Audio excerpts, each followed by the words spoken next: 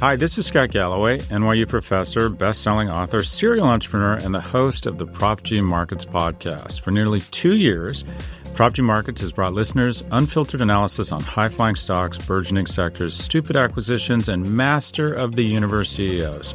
Starting May 20th, Prop G Markets is launching a new feed with 2 episodes per week. What a thrill! The good news?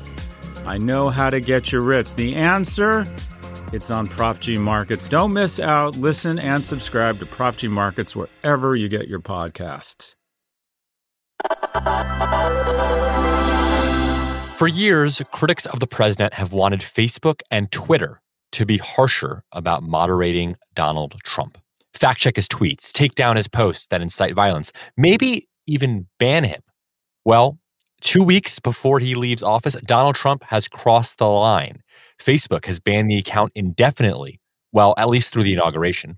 Twitter has suspended his account for a 12-hour period on Wednesday, and they say they'll delete him if he breaks another rule.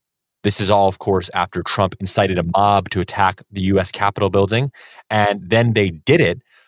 We're recording this on Thursday afternoon, but we're here with Rebecca Heilweil, who's here to talk about it. Hey, Rebecca. Hey. So things might change, but walk me through how we got here. Yeah, so we saw Facebook and Twitter change the rules multiple times yesterday in response to President Trump, and we saw that play out in response to several tweets and posts he had that continue to spread the same election misinformation that he's been spreading for a long time. But at this point, he seemed to also incite some major violence as well. So this started with Facebook and Twitter putting labels on some pretty concerning tweets that the president had made in response to the election and the rally that was taking place. Then things seemed to escalate. They got more tense. And then some of that content was actually removed. That one piece of content that was removed included a video in which Trump, seemingly in an effort to get people to calm down, told the people who came to the Capitol that they were very special, but also that the election was still taken from him. So go home. We love you. You're very special.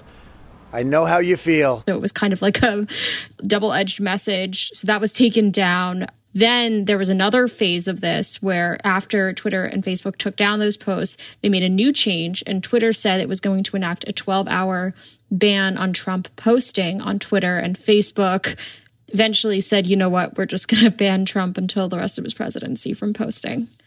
So how did things escalate from this longstanding policy that both Facebook and Twitter had adopted during the election, where they would just label the tweets or the posts, but not ban him, which was sort of a middle ground? How did they get from this consensus they had come to a pretty dramatic transformation of their approach to Trump? I think the companies recognize that we're in a really volatile situation with regard to the president. I think, first of all, their stance is that he violated the rules, so they're following their procedures in suspending his ability to post on the platform. But I think, taking the slightly broader context, there are 2 weeks left in this presidency, and the cost for them probably seems pretty low in comparison to allowing him continue to post.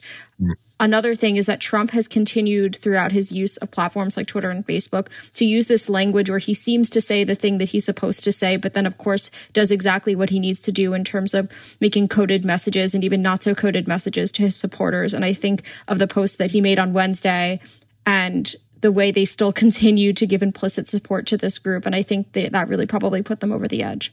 Facebook has long been criticized for going too light on Trump. One thing I'm struck by here is that Twitter, which is usually the platform that has moderated him more, is taking less aggressive action. So what do we know about Facebook? What do we know about why Zuckerberg is taking this dramatic step when, this is a person who's always talked about the value of free speech, almost indicating that Zuckerberg had a bias toward letting things go in the interest of public debate. Talk me through, what do you think Mark Zuckerberg's thinking right now? I think there's an incredible amount of pressure on him to make the right decision here, and he knows there's going to be an immense amount of scrutiny on him. In his post announcing the decision to indefinitely prevent Trump from posting on Facebook, he said the risk was simply too great. The risk of Trump using the platform for a nefarious purpose is simply too great to let him continue to post on the platform.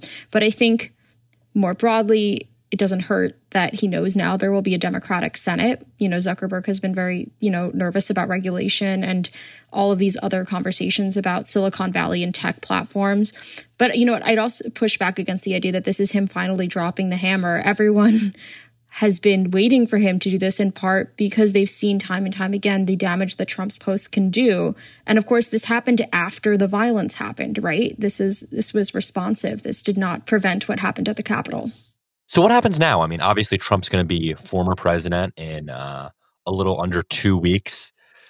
Where does this go from here? I think he will have fewer allowances once he is no longer president on these platforms. So I think that's really important to remember. Yeah. So a lot of the justifications for keeping his content up on these platforms has been, well, he's the president of the United States. You can't block the president and the leader of the free world from posting, right? And people have a right to know what he says. When he's not president, that argument really doesn't hold any water anymore. But I think Trump is likely to continue to break the stated rules that these companies have put together. Twitter's stance, on Thursday afternoon is that Trump is entitled to get his account back 12 hours after he goes into his account and deletes the tweets that violated their rules. But if he breaks the rules again, he could be permanently suspended. What are the odds of that happening? I'd say pretty high. He's gotten a lot of labels in the past, so we'll have to see.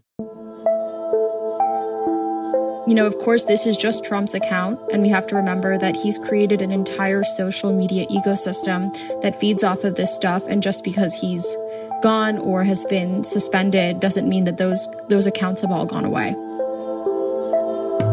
Rebecca Heilweil, you can read more of her work at recode.net. Thanks for joining us. Thanks for having me.